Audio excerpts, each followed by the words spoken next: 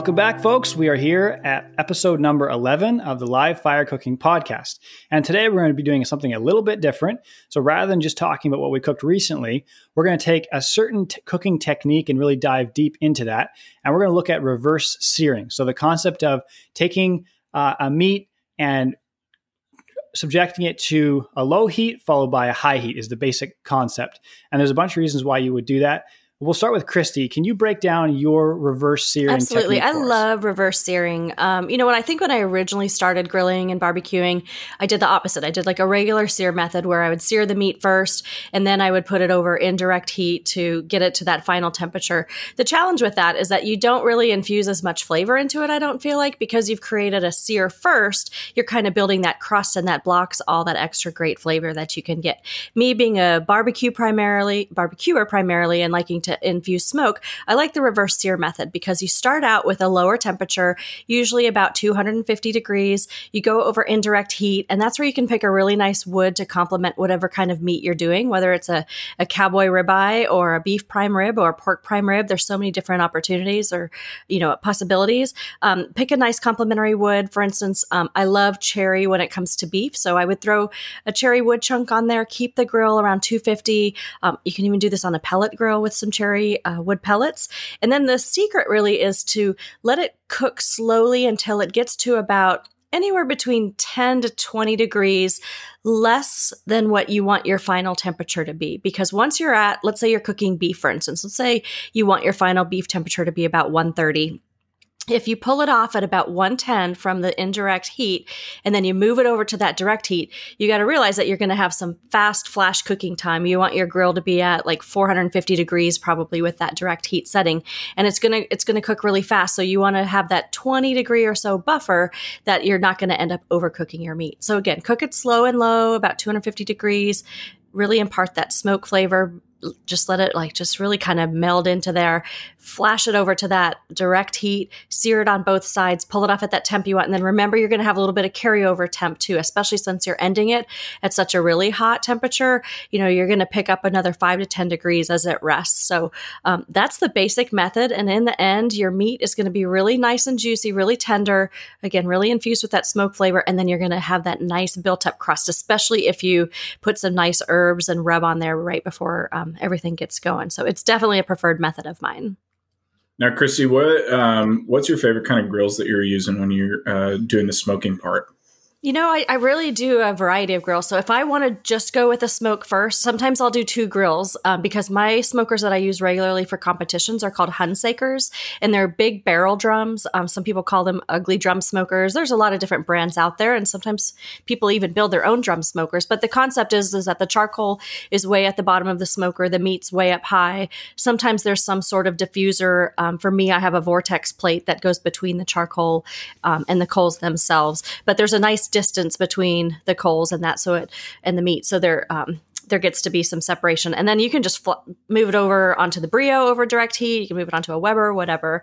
If you are using a pellet grill, it's a little challenging. Some different pellet grills will offer kind of sear stations. And how that works is that you'll have your diffuser plate in your pellet grill, so you can do your 250 degrees.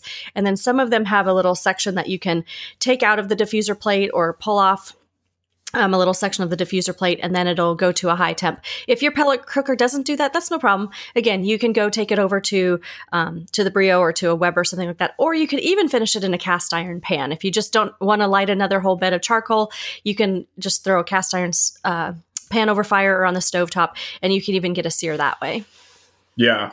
Well, I know that I also use that drum smoker as well, especially when I'm doing the smoking aspect to just get that internal temp exactly where you want it to be. I really love the drum smokers, honestly. I mean, everybody has their preference, but I think that they're really consistent and really easy to use. I really like that Oklahoma Joe Bronco. So that's what I've been using a lot lately. But that's really good info. Do you use the chips or do you use chunks? What are you really going to do for adding that extra flavor when you're coming in and combining it with the meat?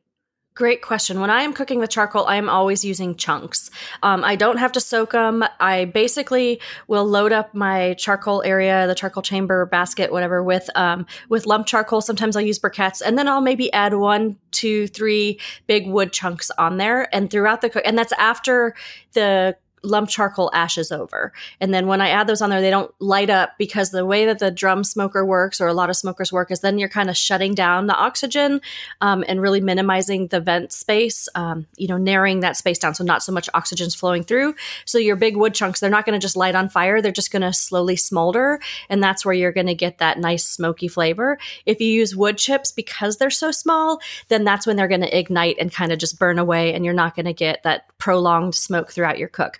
The alternative, though, is that if you don't have a charcoal smoker, you have a gas grill, and you want to do this method, you can do that and still infuse some smoke flavor as well. That's when you would use the wood chips. That's when you would wrap them up in some foil, poke a few holes in that foil, and then put that over the direct heat area, and then put your set your grill up so that some of the burners are on, some of the burners are off. The wood chip package would go over the burners that are on, but your meat, because you're doing reverse sear, would go over the side where your burners are turned off. So you could definitely do all of this on a gas grill, and that's where wood chips would come into play. Yeah, that sounds really good. That's that's some great insights, Christy, especially like how you can use it on multiple, like the concept you can use on almost any grill that you have at home. Like you don't have to go out and buy a specific grill necessarily to execute a good reverse sear. You can do that using a lot of different pieces of equipment. Absolutely. And the other thing is, for anybody that may be living in the city, or all you really have is probably a direct grill, you can easily bake what you need to do in the oven the first time, and then be able to get that fire cooked flavor right at the end. So I know I have a few friends that live in New York or LA. So if you're really wanting to do something like this at home and you don't really have access to a smoker, being able to put your oven maybe at like 225, 250 and cook it to internal temp, letting it rest, and then putting it back onto the whatever you're using to sear. So very easy to do with whatever equipment that you really have. Yeah, and they even make the smoking gun, which is, I don't know if you've seen those. It's basically like this little device that you put pellets in, and then you light those pellets on fire, and then it has a tube. And so if you were to cook it in the oven first to, like, let's say you're doing a steak and you cook it to 110, you could then put it in a Ziploc bag. You could put the tube of the smoking gun into that Ziploc bag, let some of that smoke get in there, seal that bag, let it sit there for a good 15, 20 minutes, and then throw it on your gas grill or whatever other kind of grill that you've got, your little charcoal grill, to get that final sear, or even in a cast iron pan, like I said. And then you're gonna sneak that smoke flavor in there in a unique way without having a big old smoker. Yeah, that's really. I use that a lot for another thing. Smoking go ahead, my Derek. drinks. Oh, yeah. The smoke gun is so much fun for adding that. You just got to have that bourbon while you're actually cooking over fire. So yes. Smoking and doing like a smoky Manhattan or something like that, that's really fun. But I know, Jonathan, you have a good idea for people, especially maybe somebody that doesn't necessarily have the access to a smoker or just wants to get something a little more electronic. What have you been using for doing reverse searing? Yeah, so I've done reverse searing a number of ways, including much of the ways that Christy was saying. But for certain cuts of meat, one of my favorite ways to do it is using a sous vide. And especially like you mentioned, Derek, if you're in like an urban setting or you don't have a lot of space to have a big smoker, or maybe you're serving a dish that you want to have less of a dominant smoke presence. You want a little bit more of a delicate palate. This is another great option for that. Or third reason would be if it's a cut of meat, like for example, like a venison shank, which is like the leg part, is an extremely fibrous piece of meat. Like there's a lot of sinews and there's a lot of things that really make it a tough cut. And so even if you reverse sear that in a smoker, because there's a low fat content and there's certain cuts of meat that are like this, and Derek's going to talk a little bit more at the end here about some other cuts, but certain cuts that are very tough and have low fat content, it's difficult to get them tender in a smoker, even if you reverse sear them, just because they don't have a lot of moisture already in the meat. So with a sous vide, what you can do is take that venison shank and you put it in either a Ziploc bag with all the air out, or I have like a little vacuum sealer that I can do that with. And then what I do is you don't put a lot of like salt or any kind of aggressive rub in there, because it'll kind of create a brine almost. What you want to do is put just your herbs in there. So put some herbs in there, and then you're going to put it in. And what I often do is I'll cook it in the sous vide for maybe even 24 hours at a medium rare temperature, like 130 degrees. And so when you pull it out, it's still red on the inside, but it's perfectly cooked rim to rim, and it's tender. So you have both a tender cut now, and it's still that nice medium rare. Then you go and sear that either on the cast iron or on the fire, and you have that amazing crust. You cut into it, and not only is it tender, but it also has, that nice rich color, flavor, and texture all the way through, the way you would if you have cooked like a ribeye directly over the fire. So what a sous vide is basically it's a probe. The one I have, I think it's made by Anova. Mm-hmm. It's like $50 or $60, really inexpensive, and you can put in any kind of tub of water, and basically it circulates the water, brings up to a certain temperature, and holds it there. And so it's really nice. Like this past weekend, I took it down. We're visiting my wife's family, and I brought my sous vide with me. It's just a little probe. It's not a big grill to have to haul around. And then I just put it in a cooler. And I use it to do a 20-pound turkey that way. And then I finished it over in a grill. So there's a lot of ways you can use sous vide. There's tons of information online, but I like it as one tool in the toolkit. There's a lot of people that it's kind of a modern cooking technique, and it kind of seems like it's anti-fire cooking, but in reality, it's a great complement for certain cuts because it just gives you that perfect control for a long period of time, allows you to get really all the hard work done when it comes to getting a difficult cut of meat to a very palatable stage, and then you let the fire do its magic and really get that amazing crust on the outside. That's when you apply your rub, and it's really a great way also to, if you're serving for a bunch of people and you want to plate at an exact time, a sous vide allows it to be at 1:30, whether it's 5 o'clock, 6 o'clock, or 8 o'clock. If your guests get there late, it doesn't really matter because it's staying at that exact temperature. When they get there is when you do the impressive sear, and then you're ready to eat. Yeah, that's awesome. I mean, that's really a technique that restaurants have used for a really long time. If you go to a restaurant and you're like, why is their chicken so juicy and why is mine not tasting like that at home? It's probably because they're doing that sous vide method. They're hitting that exactly perfect temperature and then finishing it off with that heat. So yeah, that's a really fun method. I've got an Anova as well. And the possibilities, I mean, from eggs to everything, to meat, to vegetables, everything it's really cool what you can get accomplished with that. Absolutely. It's a great tool in the toolkit. It doesn't replace a grill by any means, but for such a small footprint to have it in your cupboard, it really allows you to, have more flexibility. Even if you're doing your meat on the grill, you can use your vegetables in the sous vide and plate them all at the same time. Just gives you good options for having, relatively inexpensive and small product. Yeah, and you can even do it like with traditional barbecue cuts like ribs. My sister one time went to a friend's house and she was saying that she had these amazing ribs. They were the juiciest she'd ever had. And I said, well, I'm really curious, how they cooked them. Do you mind asking? And she came back to me. She's like, yeah, they actually sous vide them to just before the temp that they wanted to hit. And then that's like ribs. You want them, fall off the bone to be really great and delicious. And usually you're going to be at about a temperature of about 205 to get to that point. So yeah, if you sous vide them at 200 degrees until that meat hits that temperature, your ribs are going to be really juicy. And then you get that nice bark and that nice crust after the fact. So yeah, it's just a reverse method. Cool. Absolutely. So Derek, can you tell us a little bit about some different kind of weird cuts of meat that you like to reverse sear or that maybe, lend themselves better to this technique? Yeah. So I think a lot of people love to use the classic cuts, especially just like ribeyes, porterhouses.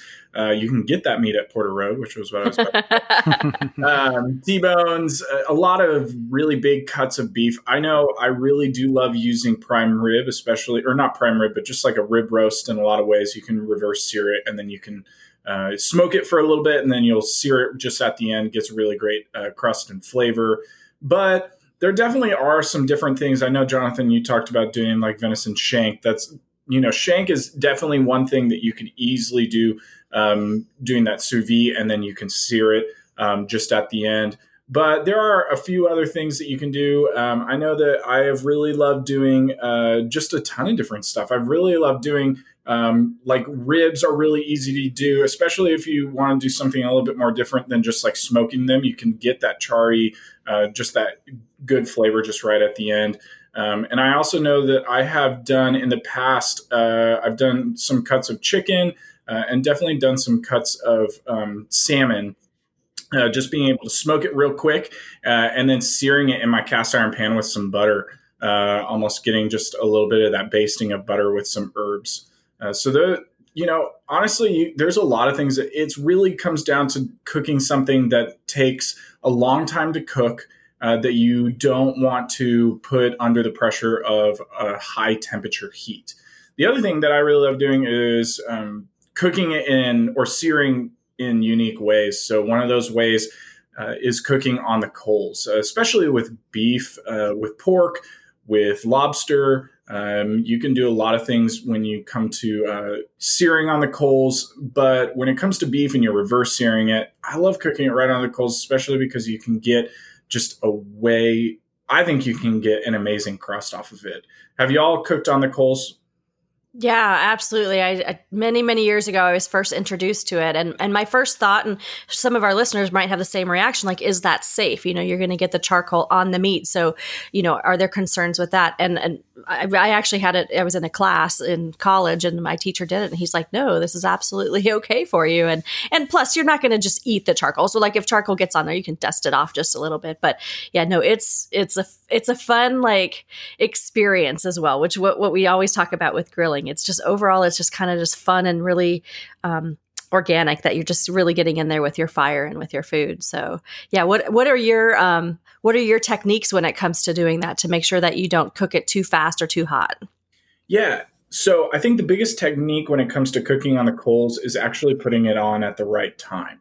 So a lot of people want to put it onto the coals when either it's become way too ashy, so the charcoal has actually become way too white, or they want to put it on before it's hot enough at all. So that means that majority of the charcoal is still pretty black. So the perfect time to put it on is right when you get that nice embery color, just in between the middle, right when it is both. No, the outside rim is probably still has some black charcoal, but in the middle is starting to get really red hot. And that's when you're able to really put it on really fast. And then you can actually be able to flip it without ever having to deal with any residual charcoal still staying onto the steak. You don't really have to worry too much about that. The steak, especially when you reverse sear, it's going to crust really fast. And the other thing is you don't have to cook it on the coals very long. So only maybe a minute and a half for most cuts of steak on the side of the coals, being able to flip it and then doing it on the other side. It really makes a great crust. It's really easy to use. I don't think you need to be afraid of it or anything like that. Another way that I really love to use reverse searing is I'll smoke it and then I will actually baste it in my cast iron pan with some herbs and some butter and some oil. Getting that flavor in there as well. Maybe even making like a cast iron sauce right after.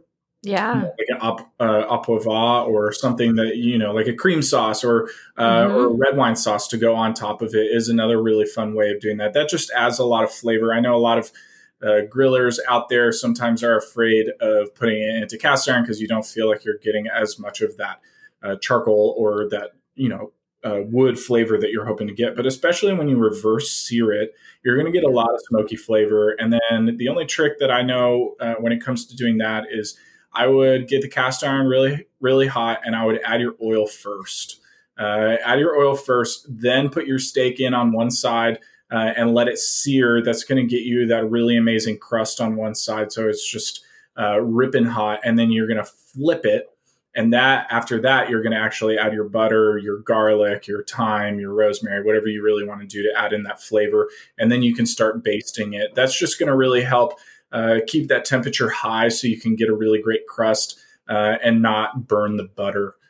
So those are my only tricks when it comes to doing that kind of stuff. Jonathan, do you have anything to add? Yeah. So the coals thing, back to that, what I enjoy doing with that is it's kind of like a party trick a little bit. Like if you don't tell people you're going to do it, right, and you have the meat prepped and the fire's in the right spot, and all of a sudden you just like throw it in the fire, it will never fail to get a reaction because the majority of people still haven't seen it done, and so when they see it happening, it's like they almost have like a visceral reaction, like, "Oh no, you ruined it," and then you can kind of use it as a teachable moment to explain that no, in fact, this is a great way to cook.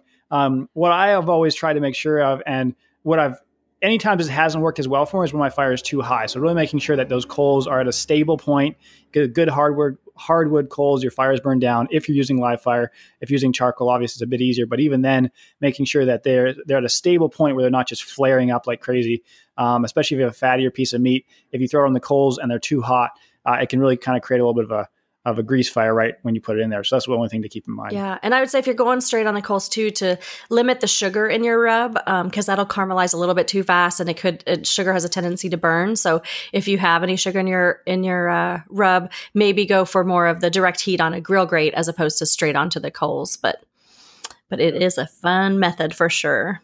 And Absolutely. I love your cast iron idea too. Making pan sauces, you can get so much flavor, especially with the reverse sear method, because as you're searing it and those juices are then getting into the pan and you're creating that fond, which is that kind of leftover residue of your meat that is in the skillet, it already has the smoky flavor in there. So once you are doing all the basting, you take your steak out to rest, and then you want to pour in some of that cream or some of the other ingredients, maybe a little chicken broth, maybe a slurry of like cornstarch and chicken broth, or flour and chicken broth, to just make something a little bit thicker. That sauce is going to have that smoky flavor, even though you're in the cast iron, even though the cast iron's never really been too exposed to smoke. It's because of that reverse sear method and all the smoke that the meat absorbed. It's just going to have that nice hint that's going to go really well as a pan sauce that you can ladle over your meat. I love doing pan sauces. That's just been my recent addiction. But I do know as well, if anybody wants to cook over charcoal, another thing to just keep in mind, I know Jonathan pointed out as well, is make sure you're using natural real wood lump charcoal. Yes. Or you're actually using untreated wood. Briquettes are awesome and they have a purpose, but they're definitely not supposed to be used for cooking on the coals. So make sure you're using something that is natural, easy to use, simple. Lump charcoal is by far the best. So that's my only other thing to add into that. But I do know that we are wanting to start a whole new segment to add into our Doing Live Fire podcast. One of the things is that we get asked a bunch of questions all the time on our personal Instagrams and on Brio and all of it. And so I know that we wanted to answer a few of those. And so one thing is we're going to be posting this coming this Friday, but make sure to start asking us directly some questions you would love to have featured on the podcast. We would love to answer them. Ask anything, because we're really interested in wanting to know more things. And I learn a lot of stuff when I get asked questions that maybe I've never even thought about. One question that I get asked a lot is, how do you get your cast iron clean after you use it? And especially, how do you keep it in a place where it's like nonstick or really being really easy with it? So do y'all have any tips or tricks or things that you've kind of learned over your years of cooking for making sure that your cast iron stays pristine? I pre-season it, definitely. There's a lot of good different like oil-based rubs that you can apply, or you can just use your own, just olive oil or excuse me, like peanut oil or something. And but anyway, pre-season it. And then that way, when it's clean it when it's hot, add a little bit of water to the pan, scrape out everything with like a good plastic scraper, and then get it dry really fast and re-season it. It's that pre-step as well as cleaning it right away that have let my cast iron last a really, really long time. Yeah, the only thing I would add to that is just, obviously the more you use it, the better it's going to be. Like, cast iron is not meant to just sit around for long periods of time on a back shelf or anywhere that especially could have any moisture content. I've had cast iron rust really, really rapidly, like in a matter of hours if I didn't treat it correctly. But if you're treating it correctly and then you're using it frequently, every time you use it, I feel like it improves that season and just gives it almost like, if it's possible, more character. I don't know if that's actually scientifically the case or not, but I just find that the more I use the cast iron, the more it is exposed to cooking oils and all that stuff, the better off it is. I know for me, it really comes down to making sure that when you are cleaning it, using hot water and good old elbow grease. I highly discourage anybody from using soap on cast iron ever.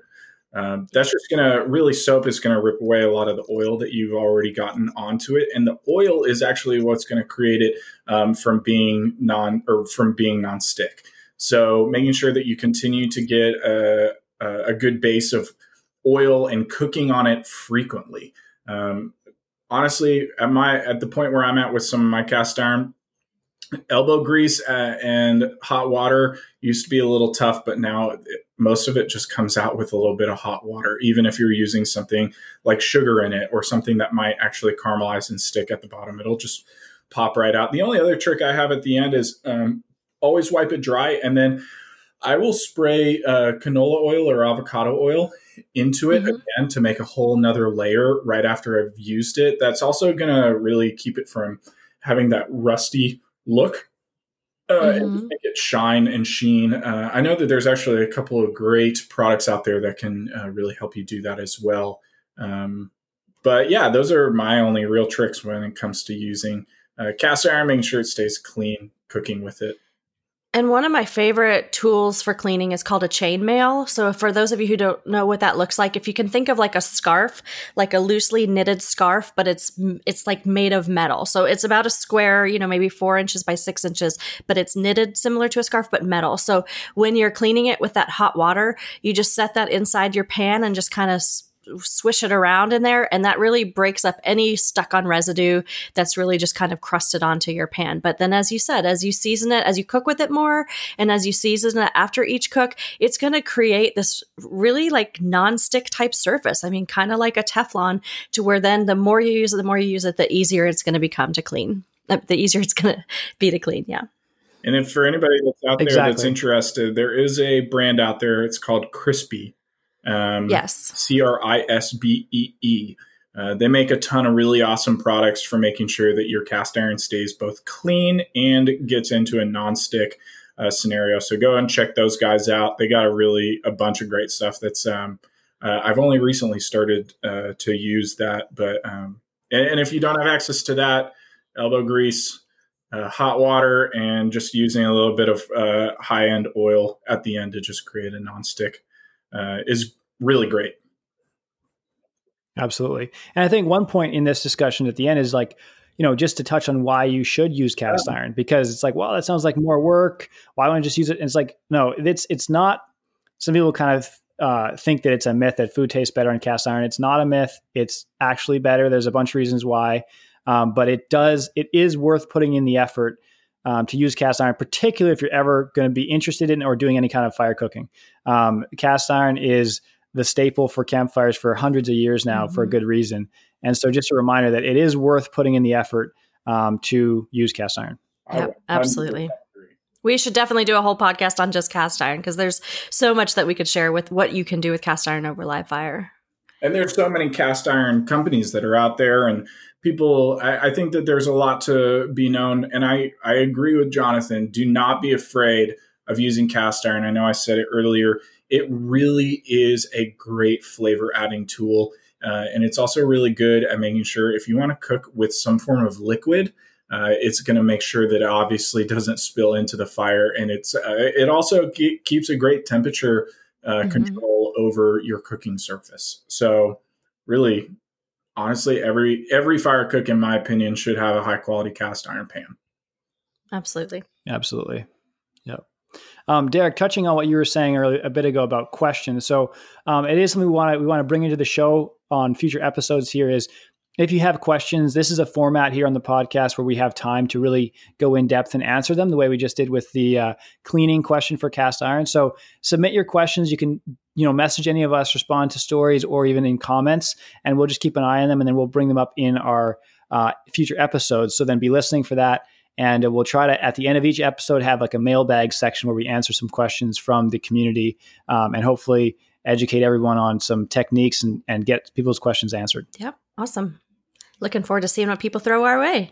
Yeah, absolutely. We'll probably be stumped from time to time, but between the three of us, I think we'll be able to, make our way through it. So, Derek, you have any final thoughts signing off? No, but get out there and start your fires because it's cold.